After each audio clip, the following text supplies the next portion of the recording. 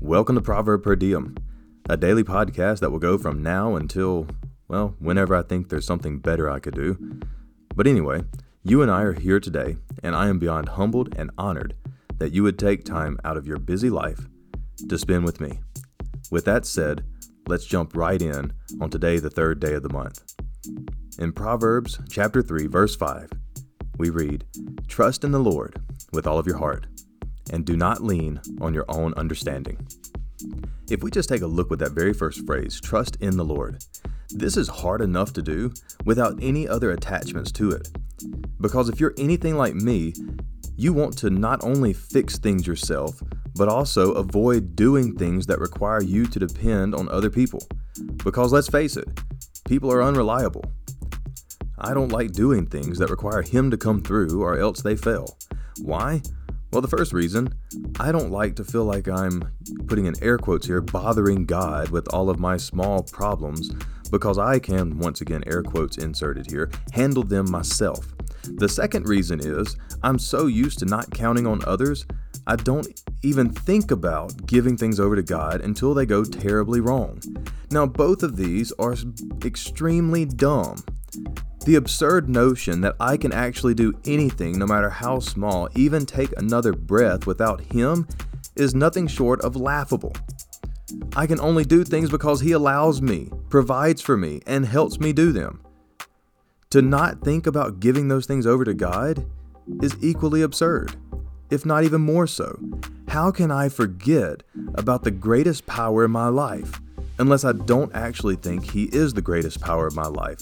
This subconsciousness is actually my sin nature denying there is a God other than me, or at the very least denying there is a God that is greater than me. The next part of Proverbs 3:5, with all your heart. As hard as I just admitted it is to trust in God, now there is more. Trust Him with everything you are, in your entirety. Doing this will take care of any and every sin that you could potentially struggle with. But doing this is actually the problem and the hard part. Luke chapter 10, verses 25 through 28. This is the passage that introduces one of the most famous parables of the Bible, the Good Samaritan. We'll begin reading here in verse 25. "And behold, a lawyer stood up to put him to the test, saying, 'Teacher, what shall I do to inherit eternal life?' Verse 26, "And he," Jesus, "answered to him, 'What is written in the law? How do you read it?' Verse 27, "And he answered, 'You shall love the Lord your God with all of your heart, and with all of your soul, and with all of your strength, and with all of your mind, and your neighbor as yourself.' Verse 28, "And Jesus said to him, 'You have answered correctly. Do this, and you will live.'" This is the greatest commandment, but it's much harder than simply saying a few words.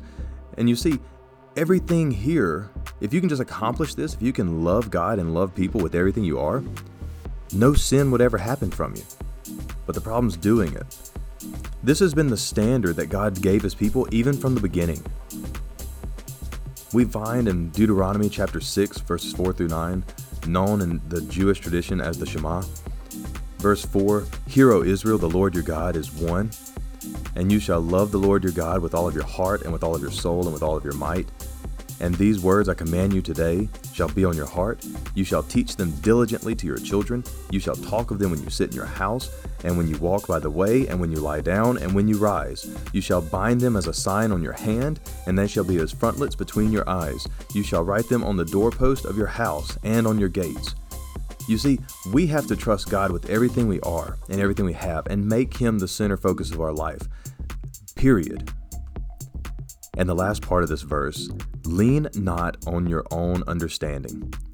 It seems very obvious to me while talking about this that it would be 9 shades of crazy to believe my experience, my education, my understanding is better to lean on than the eternal, omnipotent God's knowledge.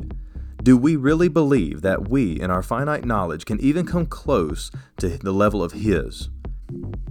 Isaiah 55, 7 through 9 reads, "Let the wicked forsake their ways, let the unrighteous their thoughts, let them turn to the Lord, and He will have mercy on them. And to our God He will freely pardon." Verse 8, "For my thoughts are not your thoughts, neither are my ways your ways, declares the Lord." Verse 9, as the heavens are higher than the earth, so are my ways higher than your ways, and my thoughts than your thoughts. Paul continues this idea in his message to the Corinthian church, beginning with this in 1 Corinthians chapter 1, verses 25 through 29. For the foolishness of God is wiser than men, and the weakness of God is stronger than men. For consider your calling, brothers. Not many of you were wise according to worldly standards, not many were powerful, not many were of noble birth. But God chose what is foolish in the world to shame the wise. God chose what is weak in the world to shame the strong. God chose what is low and despised in the world, even things that are not, to bring to nothing things that are, so that no human being might boast in the presence of God. In other words, what we think we know and what we understand is microscopic in comparison to God and His knowledge and understanding. So what's the takeaway? 1. Truly trusting God with all of your heart is hard, if not impossible. Takeaway number 2. God's knowledge and understanding dwarfs our own in unimaginable magnitude. Takeaway 3. We can only do these things through Jesus Christ. And that is where wisdom comes in. For us to recognize and admit that we can't do this for ourselves, and it can only be accomplished through the work and the person of Jesus Christ, this is the first step towards wisdom. Friend, I hope as you listen to this today, this one-sided conversation from me to my children, that God used at least something I said to speak to you. As you go, I'll leave you with this. Your circumstances are in God's hands, and whether that's good or bad, all that's required of you is to trust Him. Have a great day.